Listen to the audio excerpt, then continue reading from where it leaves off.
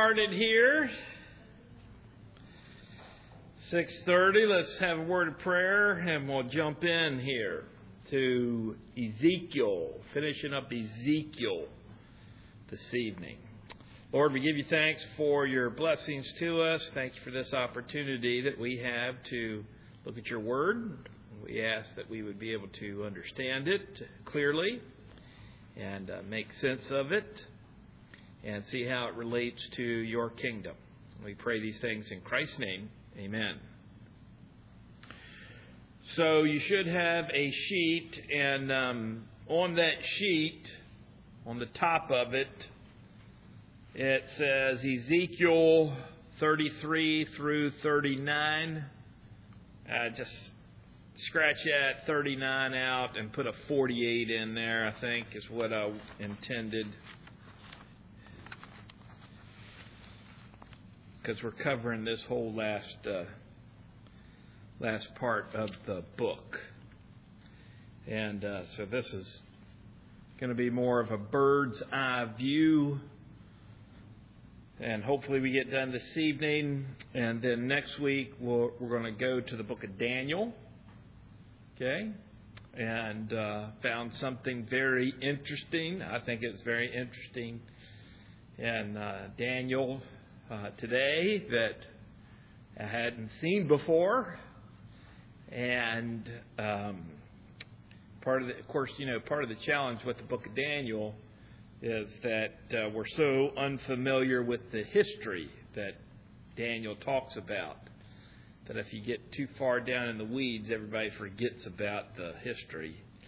And so this week we're going to be at bird's eye level. Next week when we look at Daniel, we're going to get down into the weeds a little bit because something I found very interesting that I'll share next week. So Ezekiel chapter 33 is where we're at. And this entire last part of the book of Ezekiel is about how the Lord is going to bless the nation of Israel. And as part of this blessing, the Lord is going to restore the nation of Israel. And we can put it this way, He's going to restore the kingdom to Israel. So chapter 33 kind of begins by setting the stage for what's coming in the later chapters. So that's why I included it here. So in chapter 33, we have Ezekiel being reappointed as a watchman.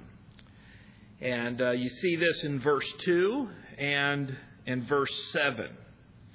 So verse 2 says, "Son of man, speak to the children of your people and say to them, when I bring the sword upon the land, and the people of the land take a man from their territory and make him their watchman." Verse 7. "So you, son of man, I have made you a watchman for the house of Israel." So Ezekiel is a watchman. Now, if you hold your place here and turn all the way back to chapter 3, verse 17.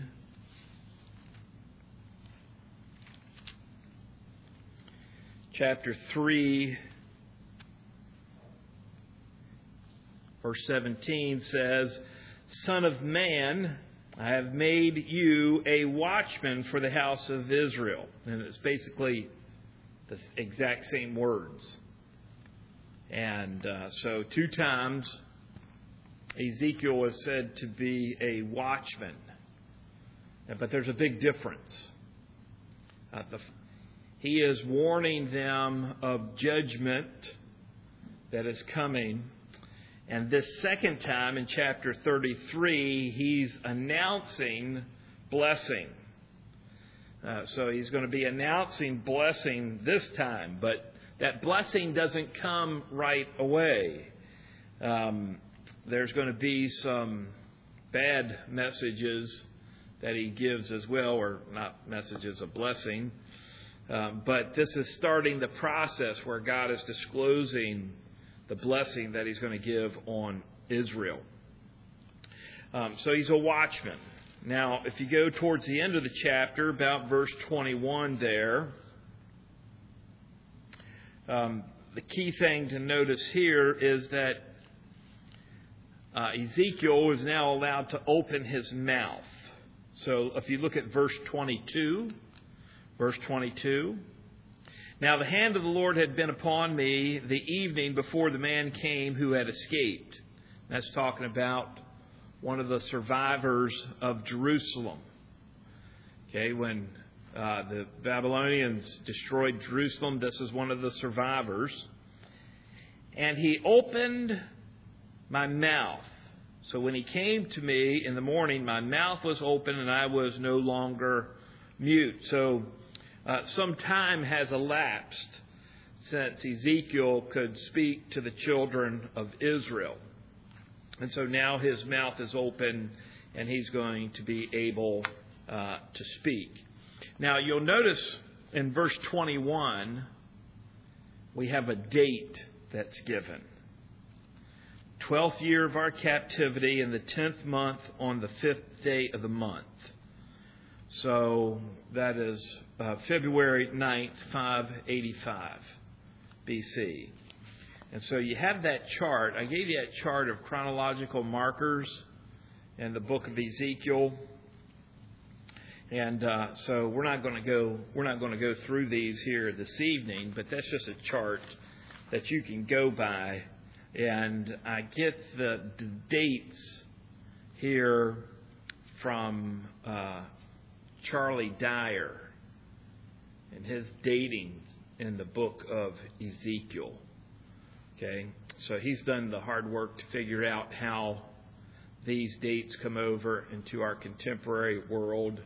And so February 9th, 585. 585. I think February. I think some people say January. We'll take a month here or there. Okay. So just that's for your own edification there, on your own time to look up those dates. Now, in this passage, we see that he addresses two groups of people: those who remain in the land, thinking that the Babylonian captivity would be over quickly, and those who came together to hear him. So there's two groups that he's addressing. Those who remained in Jerusalem after the fall of Jerusalem, not the fall of man, but the fall of Jerusalem, refused to acknowledge God's judgment. These are unrighteous people. They ate meat with blood, worshipped idols, and shed blood. And so these are people that are not following the Lord. So this would be the group of people that's going to take Jeremiah. You know, they kidnapped Jeremiah. So that would be this group of people. Those who gathered to hear Ezekiel were the exiles in Babylon. They would listen to the word of the Lord, but not obey. But the day of reckoning is coming, and each person would be held accountable for his actions and his response to the word of God. So if you look at verse 32, so chapter 33, verse 32, indeed, you are to them a very lovely song of one who has a pleasant voice, can play well on an instrument, for they hear your words, but they do not do them. They don't do them. So he doesn't have a real responsive audience here. So this is setting the stage of what the Lord's going to do to bring blessing on Israel. Now, in chapter 34, we have the false shepherds and the true shepherd. The false shepherds and the true shepherds. And so these are being contrast. The the false shepherd is being contrasted with the future true shepherd. So in verses 1 through 10, we're presented with the false shepherds. So the false shepherds are going to be the rulers of Israel, the rulers of the people. And you notice in verse 3, they do not feed the flock, but they feed themselves. So they don't feed the people they're supposed to lead. They're just feeding themselves. So their responsibility is to take care of Israel, and what they do is they use Israel for their own gain. In verse 4, they don't take care of the flock. In verses 5 and 6, the flock is scattered because these shepherds weren't providing any leadership. In verses 7 through 10, these shepherds are removed. So God is going to remove the wicked leaders of Israel as a part of what He's going to do to bring about blessing. And then in verse 11, we're introduced to the future true shepherd. And so God is going to be the true shepherd. He is going to be, Jesus says the good shepherd, right? So that reference, what's the reference in John? Yeah, 10, chapter 10, that's right. So in John chapter 10, while we probably have read that and we think, oh, what a good story. Here's this analogy of a shepherd. It's not really just an analogy. Jesus is going back and He's picking up from Ezekiel here with this good shepherd concept. So in verses 11 through 16, we find that God will restore the people to their land. And of course, this will be fulfilled in the millennium. So we're starting to be introduced to some concepts here in these verses that should draw our mind to the idea of the kingdom. Okay? So in verse 11, let's just read this. For thus says the Lord God, indeed, I myself will search for my sheep and seek them. So He says, I myself. That means He's the shepherd. Verse 12. As a shepherd seeks out his flock on the day he's among his scattered sheep. So keep in mind that the sheep are scattered. God is going to search for them. And if you got scattered sheep, what do you do with them? You regather them. They're scattered. They need to be regathered. So I will seek out my sheep and deliver them from all the places where they were scattered on a cloudy and dark day. Verse 13. And I will bring them out from the peoples and gather them from the countries, and I will bring them to their own land. I will feed them on the mountains of Israel, in the valleys and all the inhabited places of the country. So the Lord's saying, I'm going to get them, and I'm going to gather them, and I'm going to bring them back to the land of Israel. And so he goes on and he talks about that a little bit more. Then in verse 17 through 24, we see that God is going to judge. He's going to judge between the righteous and the unrighteous. Okay? He's going to judge between the righteous and the unrighteous. It says in verse 17, As for you, O my flock, thus says the Lord God, Behold, I shall judge between the sheep and the sheep, between the rams and the goats. It is too little for you to have eaten up the good pasture, that you must tread down with your feet the residue of your pasture, and to have drunk of the clear waters, that you must foul the residue with your feet. And as for my flock, they eat what you have trampled with your feet, and they drink what you have fouled with your feet.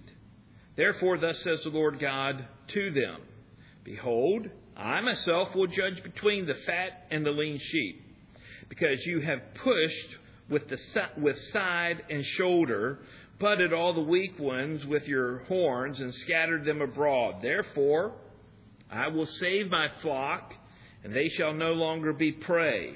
And I will judge between the sheep and the sheep. So they were prey to the leaders, the false shepherds. That's who they were prey to. And I will establish one shepherd over them, and he shall feed them, my servant David. And he shall feed them and be their shepherd. And I, the Lord, will be their God, and my servant David a prince among them. I, the Lord, have spoken. I will make a covenant of peace with them, and cause the wild beasts to cease from the land, and they will dwell safely in the wilderness and sleep in the woods. I will make them and the places all around my hill a blessing. And I will cause showers to come down in their season. There shall be showers of blessing. And the trees of the field shall yield their fruit, and the earth shall yield her increase. They shall be safe in their land. And they shall know that I am the Lord. Remember, that's a key statement in Ezekiel. To know I am the Lord. When I have broken the bands of their yoke and delivered them from the hand of those who enslave them, they shall no longer be prey for the nations, nor shall beasts of the land devour them. They shall dwell safely, and no one shall make them afraid. I will raise up for them a garden of renown, and they shall no longer be consumed with hunger in the land, nor bear the shame of the Gentiles any more. Thus they shall know that I, the Lord, am with them, and they, the house of Israel, are my people, says the Lord God.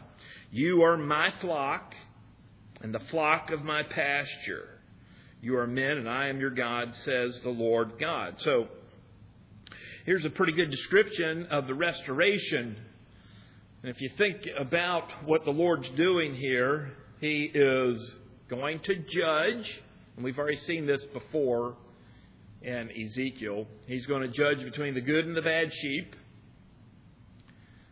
He's going to bring the good sheep into the land. They are going to have one leader, and the land's going to be prosperous, and they are going to be blessed. Okay, and just think about the description that we just read here, and you ask yourself, has this ever happened in history? It hasn't happened. Therefore, we have to conclude that this is going to happen sometime in the future. Now, notice in verses 23 and 24 that it mentions millennial David here. Millennial David. And I don't mean that as like a distinct, different person. Just saying this was talking about millennial kingdom time frame. And it mentions David being there.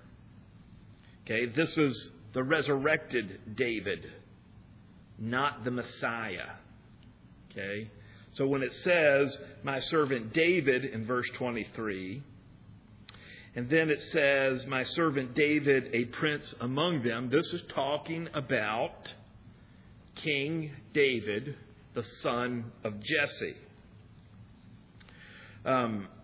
In verse 24, David is referred to as a prince. Nasi is the Hebrew word. And if you just hold your place here and turn over to 37:25,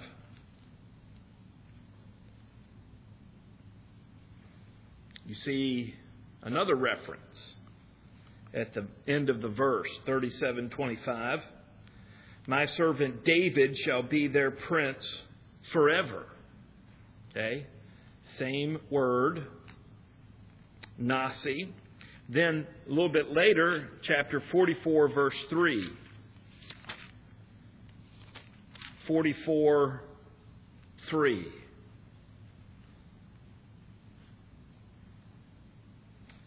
It says here, as for the prince, because he is the prince, he may sit in it to eat bread before the Lord.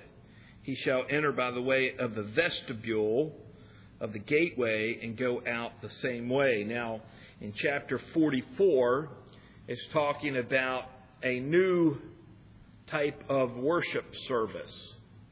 A new type of worship service. And this prince that's mentioned here, I take as David the prince, he's involved in offering sacrifices. Okay, we talked a little bit about that before, I think. So the millennial prince is going to offer sacrifices before the Lord. Particularly, he's going to offer sin and burnt offerings. So there's no way that this can be a reference to the Lord Jesus Christ. Because he made one sacrifice and he doesn't make any more sacrifices after that. Hebrews 10:12. So the context of this extended passage, and what I'm talking about is from chapter 34 on through the rest of the book of Ezekiel, this extended passage. So you study this passage and you try to figure out who can this David the prince be? What does the prince do? You study the name David. How is the name David used throughout the entire Old Testament? We know that there's a messianic connection to David, but those messianic connections are made clear. Things like a branch from David or a branch of David, a root or something like that is used. When the name David is just used without any qualification, it always speaks of the actual person of King David. And so this leads us to conclude that the actual historical King David, the guy who hit Goliath in the forehead with a stone, then cut it off, he is going to rule over Israel in this time of restoration. Okay? So if we want to do a little correlation here, let's correlate some scripture here. If you turn to Daniel chapter 12,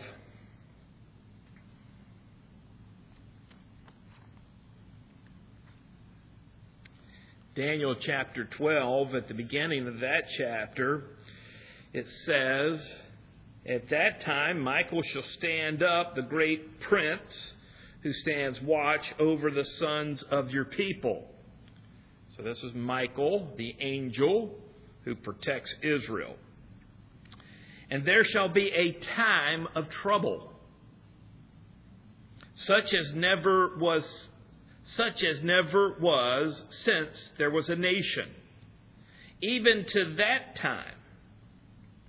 And at that time your people shall be delivered." So this is talking about the tribulation. "And the people, Israel, shall be delivered." Not just everybody, but everyone who is found written in the book. Verse 2. "And many of those who sleep in the dust of the earth shall awake, some to everlasting life, and some to shame and everlasting contempt." So this is talking about resurrection. So Daniel is talking about a resurrection, and this resurrection comes after or at the end of the tribulation. Okay, so before the millennium, at the end of the tribulation. And so it's entirely possible, it agrees with Scripture, that King David would be resurrected at this time at the end of the tribulation or shortly thereafter.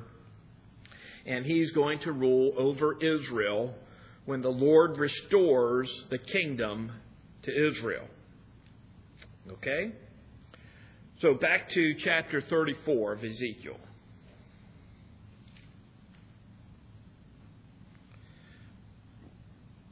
In verse 25, the Lord says, I'll make a covenant of peace with them. So what is this covenant of peace?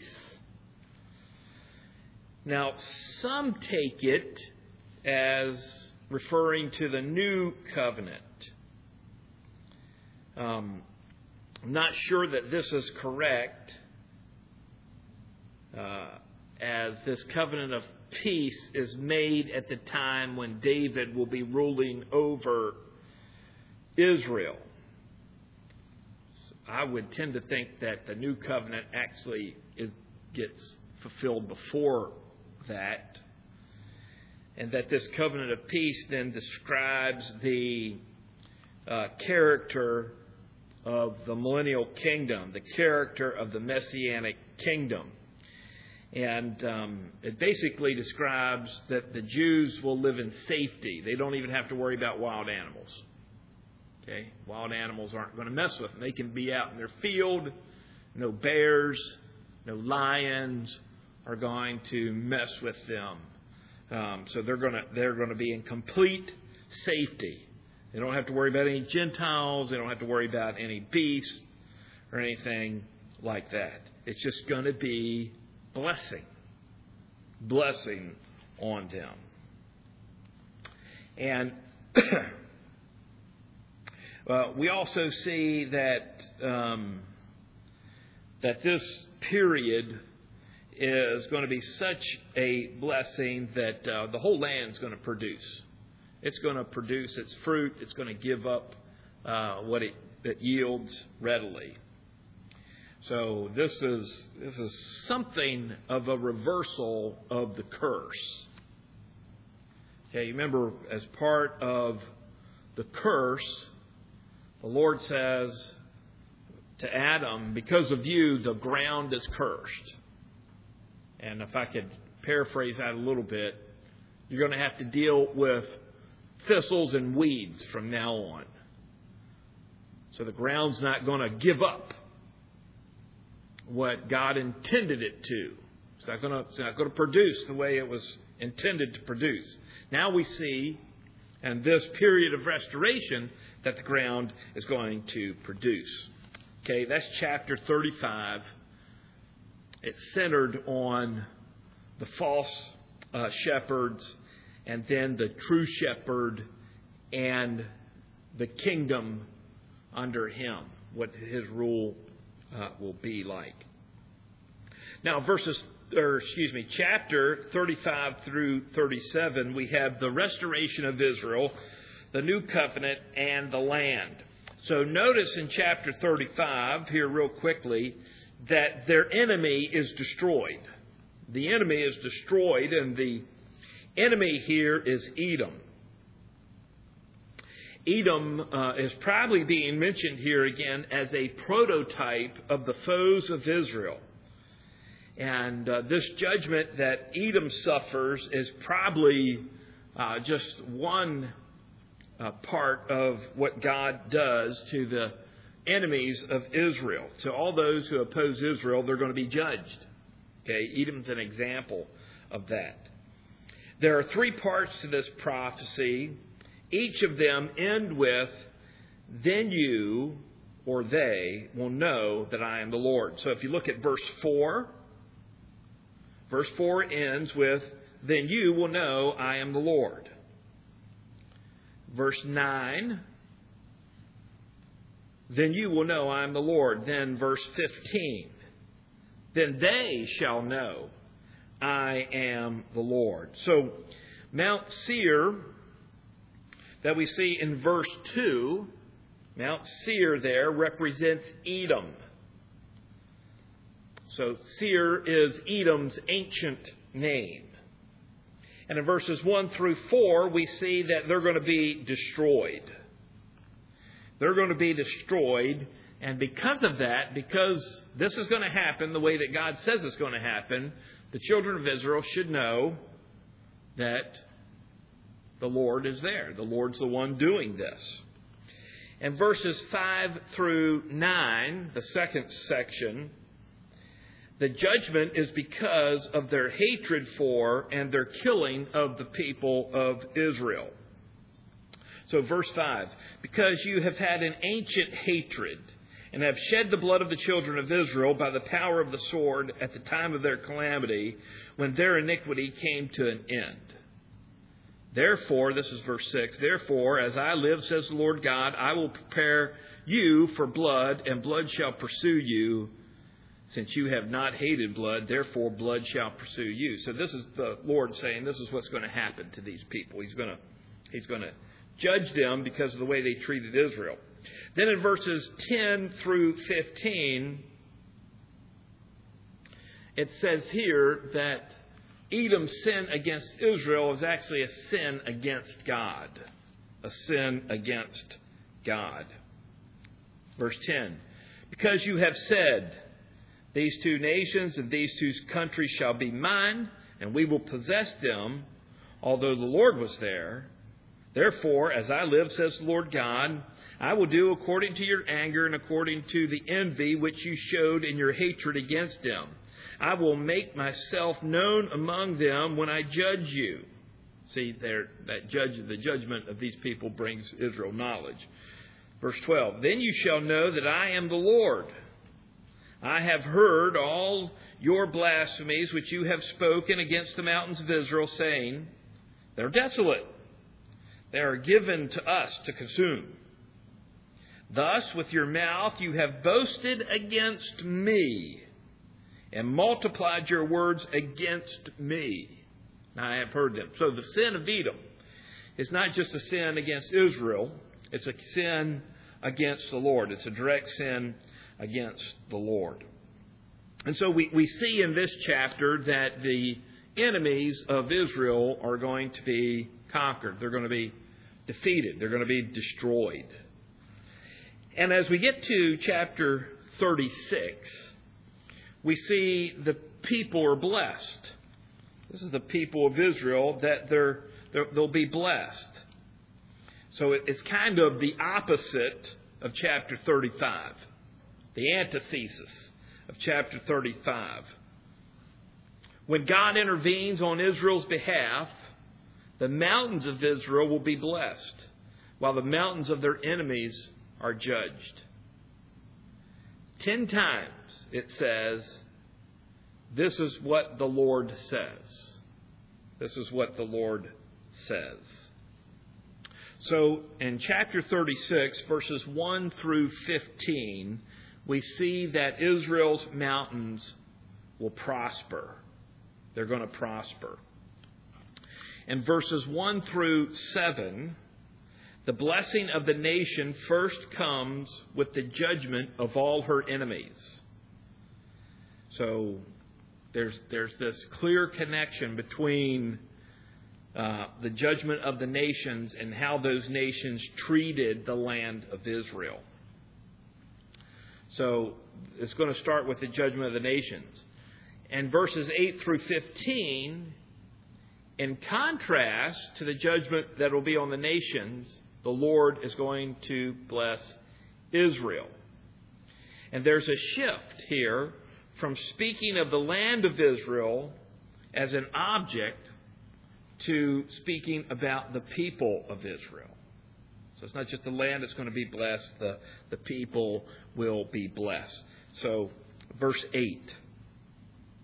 But you, O mountains of Israel, you shall shoot forth your branches and yield your fruit to my people, Israel. For they are about to come. For indeed, I am for you, and I will turn to you, and you shall be filled and sown. I will multiply men upon you, all the houses of Israel, all of it. And the city shall be inhabited, and the ruins rebuilt. I will multiply upon you man and beast, and they shall increase and bear young. I will make you inhabited as in former times, and do better for you than at your beginnings. Then you shall know that I am the Lord. Yes, I will cause men to walk on you, my people Israel. They shall take possession of you, and you shall be their inheritance. No more shall you bereave them of children. Thus says the Lord God, because they say to you, you devour men and bereave your nation of children, therefore you shall devour men no more, nor bereave your nation any more, says the Lord. Nor will I let you hear the taunts of the nations any more, nor bear the reproach of the peoples any more, nor shall you cause your nation to stumble any more, says the Lord. And so again, this is going to be a very prosperous time. Then as we get to verses 16 through 38, we see that the people of Israel are going to be regathered. They're going to be regathered. And this is where we run into a statement about the new covenant. Verse 16 through 21 is a discussion of Israel's sinful past. Okay, we don't need to go over that. We've been over that several times. It's just about their sinfulness and what God has done because of that. In verses 22 through 38, there are three discussions of Israel's future restoration. Verse 22, therefore say to the house of Israel, thus says the Lord God, I do not do this for your sake, O house of Israel, but for my holy name's sake, which you have profaned among the nations wherever you went. And then, verse 33. Verse 33.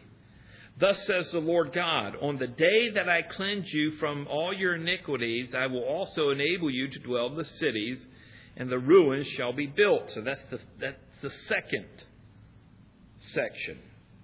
Then finally, verse 37. Verse 37. Thus says the Lord God, I will also let the house of Israel inquire of me to do this for them. I will increase their men like a flock. So there's three discussions of what Israel's future restoration will be like. Now, sandwiched in the middle of this, in verses 24 through 28, is a connection to the new covenant. Okay, so let me read this and listen and watch for the language of the new covenant here. For I will take you from among the nations, gather you out of all the countries, and bring you into your own land. Then I will sprinkle clean water on you, and you shall be clean. I will cleanse you from all your filthiness and from all your idols. I will give you a new heart and put a new spirit within you. I will take the heart of stone out of your flesh and give you a heart of flesh.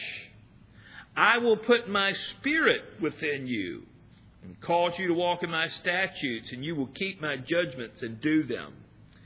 Then you shall dwell in the land that I gave to your fathers.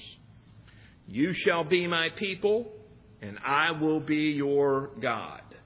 So did you pick out any of these phrases or words that are connected to the new covenant? So in verse 25, you have this cleansing. You're going to be washed clean. Verse 26, they're going to be given a new heart and a new spirit. In verse 27, it's going to put His Spirit in them. So this is the Holy Spirit. I will put my Spirit, the Holy Spirit, within you, and they will walk according to His statutes and keep His judgments. You might remember last time, was it back in chapter 20 or something like that?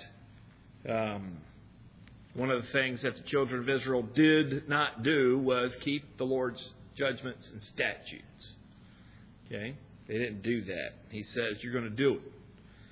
And He's going to enable them to do it.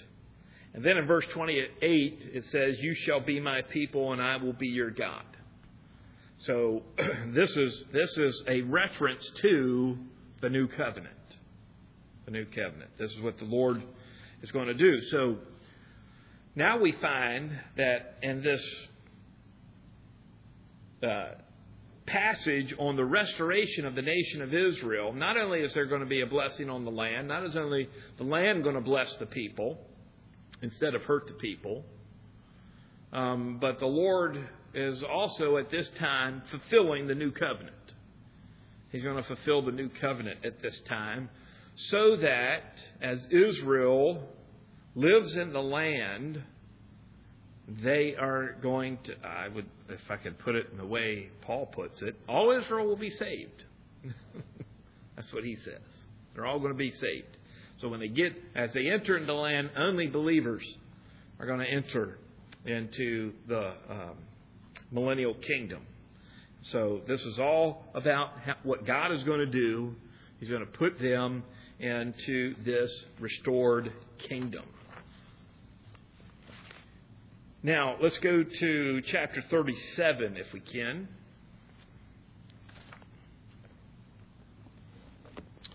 And here we have this picture of the nation restored. And I actually think chapter 37 is an illustration of chapter 36. Okay, it's illustrating the truth of chapter 36. So in verses 1 through 14, there's the vision of the dry bones being revived.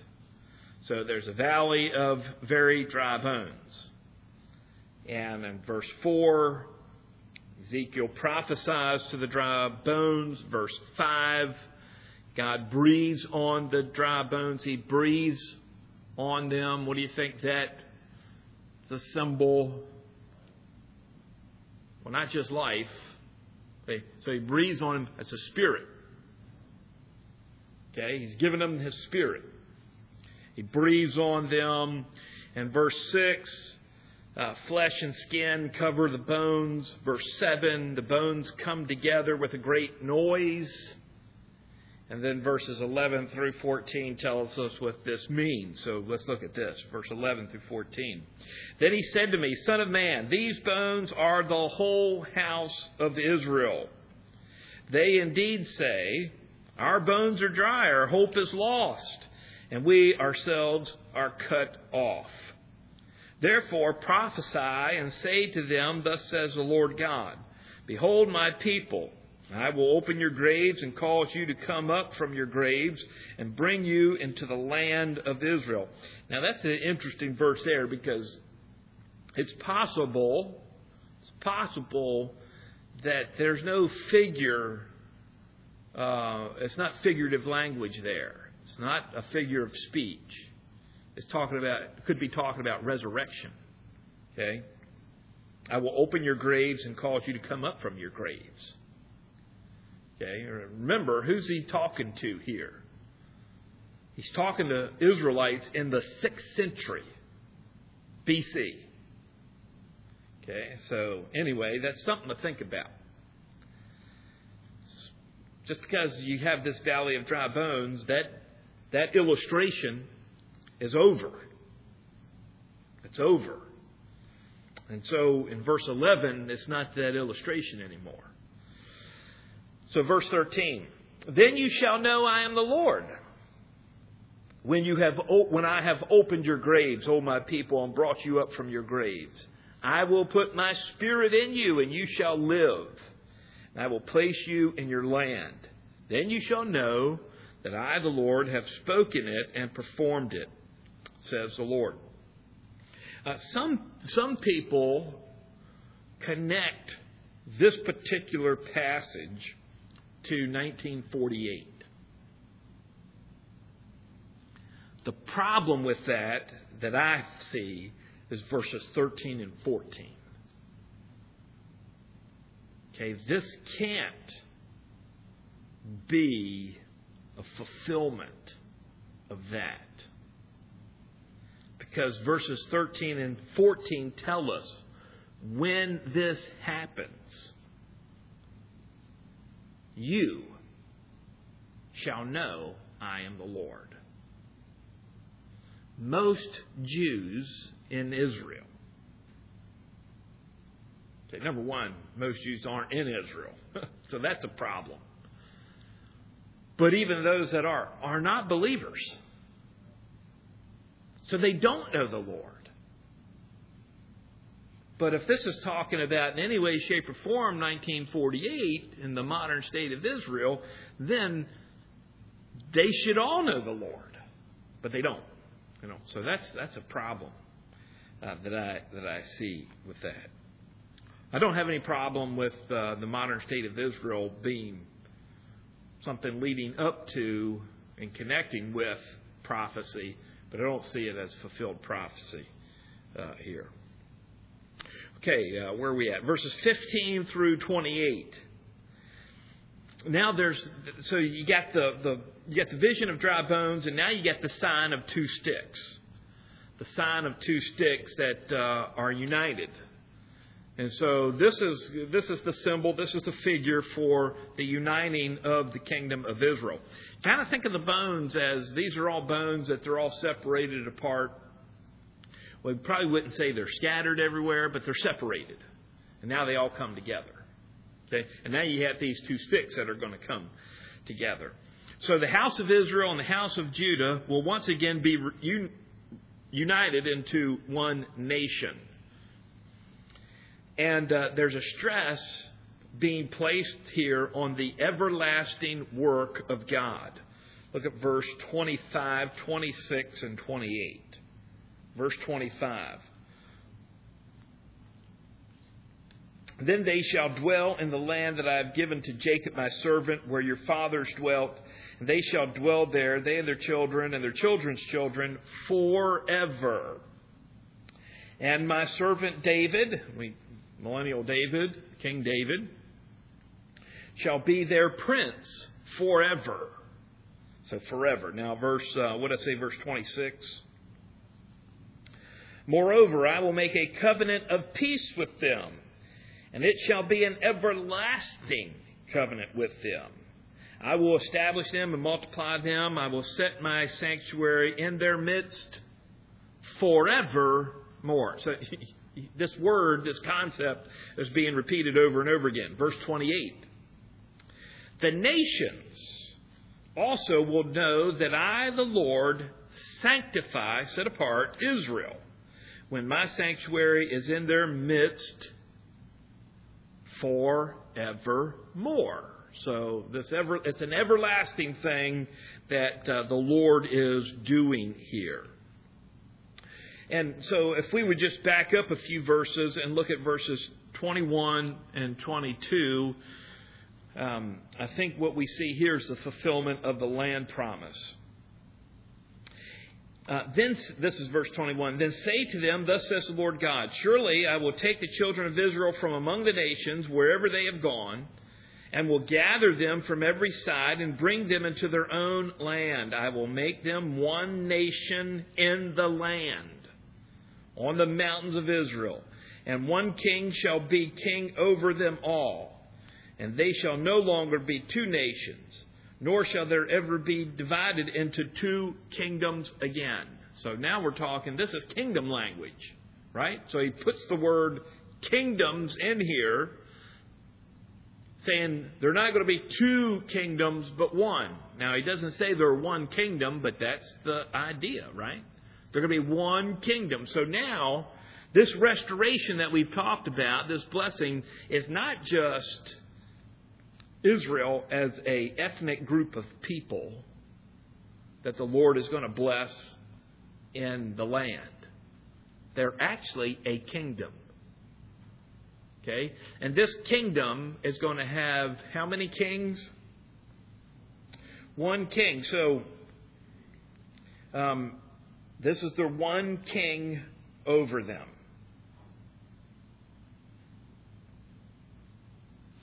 And again, I think that this is actually a reference to David, according to verse 24. And this is just another reference to his ruling capacity over them. So I would not, when it says my servant David or David my servant. Don't take that as a veiled reference to the Messiah. I don't see any reason I have to do that. If he wanted to say the Messiah, he could have just simply not said David, and he could have said my servant. And that would have been clear enough.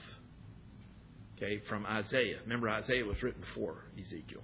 That would have been clear enough. But he doesn't say my servant. He says David, my servant. So, not everybody agrees with me on that. Now, let's go to chapter 38 and 39. Real quick here, chapter 38 and 39. Here we see there is an attack repulsed. And this is an attack by Gog. So Gog, G-O-G, he's the leader. Magog is the land or the coalition that Gog leads. And we have certain people groups that are mentioned here. And I'm not going to read all of these, but you have Rosh, that's people from the far north. Probably an area that we now associate with Russia, but Rosh does not equal Russia, okay? But that northern area. Persia, that's Iran. Ethiopia, or Cush, that's literally Cush. Libya, that's literally Put, P-U-T. And Turkey, which is Mashid, Tubal, Gomer, Beth Gomorrah. So that's all Turkey that's mentioned there. So now you think about all that in relation to little old Israel. Rosh in the north. Where's Iran in relation to Israel? What direction is it in? East. It's to the east. How about Ethiopia? Southwest. What continent is Ethiopia in? Africa. Okay. Libya. It's over there too. Right? And then Turkey is just directly to the north. All right. Now what's south of Israel? Desert. Yeah, they're not mentioned. So they're not going to be, that's not going to be significant. Okay? So there's in that day there's not much out there. Okay. So there's going to be this attack by this coalition of nations, and they're going to be defeated. And chapter 38, verse 17, through the end of chapter 39 here, we see that the wrath of God is going to be revealed in an earthquake. And the purpose of this is to reveal God to everyone. It says in verse 23, chapter 38, verse 23, thus I will magnify myself and sanctify myself. Now think about that. Okay, this is your theology proper question. God says He sanctifies Himself. Now, think about what that means. And I will be known. I will be known in the eyes of many nations. Then they shall know that I am the Lord. So you see all these actions of God. Some of them are actions of judgment and destruction, and others are actions of blessing on Israel. But part of what's happening here is an evangelistic effort by the Lord. Then they'll know I am the Lord. They see all that. They'll know I am the Lord. Now, when we get to chapter 40 through 48, we have a new order for Israel. A new order. Okay, I'm not going in detail to this stuff because I already did that when I did a survey of the Old Testament, which is only about 2 years ago. It's all on YouTube somewhere. So you can, matter of fact, I think we took 3 or 4 weeks to do Ezekiel. Okay, so in chapter 40 through 43, we have a new temple. Okay, you have this new temple, and probably the most important thing you can understand about this new temple, I mean, you can read about the dimensions. Okay, we're not going to go into the dimensions other than to say it's different than any of the other temples mentioned in the Bible. And some people take this temple as figurative. The problem I have with it, one of the problems I have with that is it gives dimensions down to the quarter of an inch. If it's figurative, why do that? Because if it's figurative, then what does that mean? What does that mean? So, but you can read about all the dimensions there, and it'd be good if you figured them out all on your own and drew a scale model on a sheet of poster board or something. It'd make your understanding of these passages better, be a little bit different. But the key thing that I want you to see here is in chapter 43. If you look at chapter 43, verses 1 through 12, you have the return of the glory of the Lord. That's the key thing here. That you got this temple is built in 43:1. It says, afterward, he brought me to the gate that faces towards the east.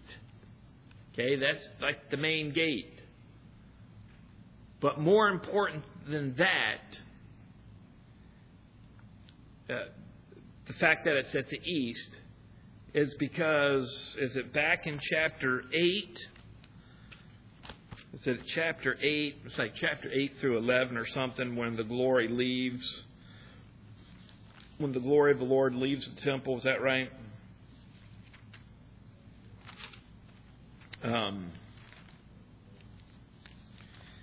8, somewhere back there, 10, 8, 9, 10. It's talking about that. So the glory of the Lord leaves the temple. What direction did the glory of the Lord go? East. Okay, so east is going to be an important location here. So east. Also, I want you to remember that when the glory of the Lord left the temple, how did it leave? Incrementally. It's like one step and then stop. Then take another step, then stop. Okay, it was a slow procession, the leaving. Now look back at chapter 43, verse 2. Behold, the glory of the Lord of Israel came from the way of the east. His voice was like the sound of many waters, and the earth shone with his glory. It was like the appearance of the vision which I saw, like the vision which I saw when I came to destroy the city. The visions were like the visions which I saw by the river Kebar. And I fell on my face. And the glory of the Lord came into the temple by way of the gate which faces towards the east. The Spirit lifted me up and brought me to the inner court. And behold, the glory of the Lord filled the temple. Now, back in chapter 8, 9, and 10, it probably takes 30 verses for the glory of the Lord to leave the temple, leave the city. And here it takes, 4 or 5 verses for the glory of the Lord to return. So think of it like this. As the glory is leaving, it's a slow, almost hesitant process. It's as if the Lord doesn't want to leave. But when the glory of the Lord returns, it's all of a sudden. It's like a big rush to get back. Big rush to come in and fill the temple. So that's probably the most important thing that happens in these 40 through 43. Is the glory of the Lord is returning to the temple. The new temple, the millennial temple, Ezekiel's temple. Now, in chapters 44 through 46, we have a new worship service. A new worship service. And this new worship service goes along with the new temple. Okay, so the temple is radically different. This temple is radically different than any temple that came before. It's different than Solomon's, different than Zerubbabel's, it's different than Herod's expansion and renovation. Different. Okay? And you can read it, you can tell the differences right away. So in chapter 44, it talks about the temple ministers. The temple ministers. And talks about Levites and so on and so forth there. And chapter 45, in the first 12 verses, it talks about the land for the temple priests. So that's very similar to what we know from before in the Old Testament, that the priests had, they had their Levitical cities. Well, the priests have these lands. And then verses 45, verse 13, all the way through chapter 46, it talks about the offerings. There will be offerings in the millennium. Okay, now there's some unknown involved with this, the offerings. But the thing that we should accept and affirm is that there's no problem with these offerings.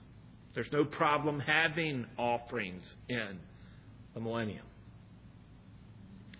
Just as we don't bring offerings for sins to be covered or anything like that anymore. And this time, they're not doing these offerings to cover sins either. These offerings, the best view of them is to say that they're memorials. So just like our communion looks back, our baptism looks back on what Christ has done, it's best to see these millennial offerings as looking back on what Christ has done. Okay, it's just another way to do it. And I would tend to say, and I can be educated on this, but that this is probably, as far as individuals go, it'll be individual Jews who participate in this. Probably not individual Gentiles. But I could be educated on that. I'm not dogmatic about that. Okay? I wouldn't be dogmatic. I'd have to read this about 10 more times. Okay, to be dogmatic. Anyway, something to think about. Somebody think about that and tell us next week. All right? And finally, want to close out here, verses 40 or chapter 47 and 48. It's a new land. It's a new land. So there's a river that comes from the temple in chapter 47. So you got this river coming from the temple. It comes from under the south side threshold, south of the altar, runs towards the east. The first 1/3 of it is ankle deep. The next 1/3 of a mile, it's knee deep. The next 1/3 of a mile is waist deep. And the next 1/3 of a mile is too deep to walk, deep enough to swim. Okay, so that's the temple. Right? That's coming out, or the river coming out of the temple. In chapter 47, verses 13 through 23, you get the boundaries of the land. Okay, so it tells us what the boundaries are. And you can compare those boundaries to those in the Pentateuch and in Joshua. It gives us the division of the land in chapter 48. Okay, and then it tells us about the gates of the city of Jerusalem at the end of chapter 48. And let me just end with verse 35, chapter 48, verse 35. All the way around shall be 18,000 cubits, and the name of the city from that day shall be, the Lord is there. The Lord is there. So this is a time, it's all describing a time where the Lord's presence is in Jerusalem. Now, the Lord's presence left Jerusalem back in Ezekiel chapter 10. So all the way back in chapter 10, the presence of the Lord, when the glory of the Lord left the temple, the Lord's presence was removed from the city. And that goes all the way back to 592. Or is it it's 592 BC. This is when Ezekiel starts talking about this. And so the glory of the Lord is going to leave sometime between 592 and 586 when Jerusalem's destroyed. It's going to be gone, and it hasn't been back since. Okay? There's no temple there. It's not there. When the tribulation temple, whatever that might be, whatever that looks like, when it's put up, guess what's not going to be there? The presence of the Lord. It's not, the glory of the Lord's not going to be there. The glory of the Lord doesn't return until the restoration of the kingdom of Israel. Okay? So that was kind of a fast, down, and dirty kind of way to go through those chapters. But you get the picture. You get the picture that is being presented to us. And that's the important thing. You get this picture that the restoration that the Lord is talking about here has never happened in history. Has never happened in history. If you take these passages in any way as literal, if you interpret them normally, plainly, literally, this describes a time that has not happened in history, a time that has to happen somewhere in the future. Okay, and the Lord's going to do this. All right? He doesn't give us a lot of details about when. He only is giving us sequence. He's not telling us when, as far as, it's going to happen in, 2145 or something like that. He doesn't tell us that. He just says this is the sequence, judgment and restoration. Okay, let me pray, and we'll be dismissed or take questions. Lord, we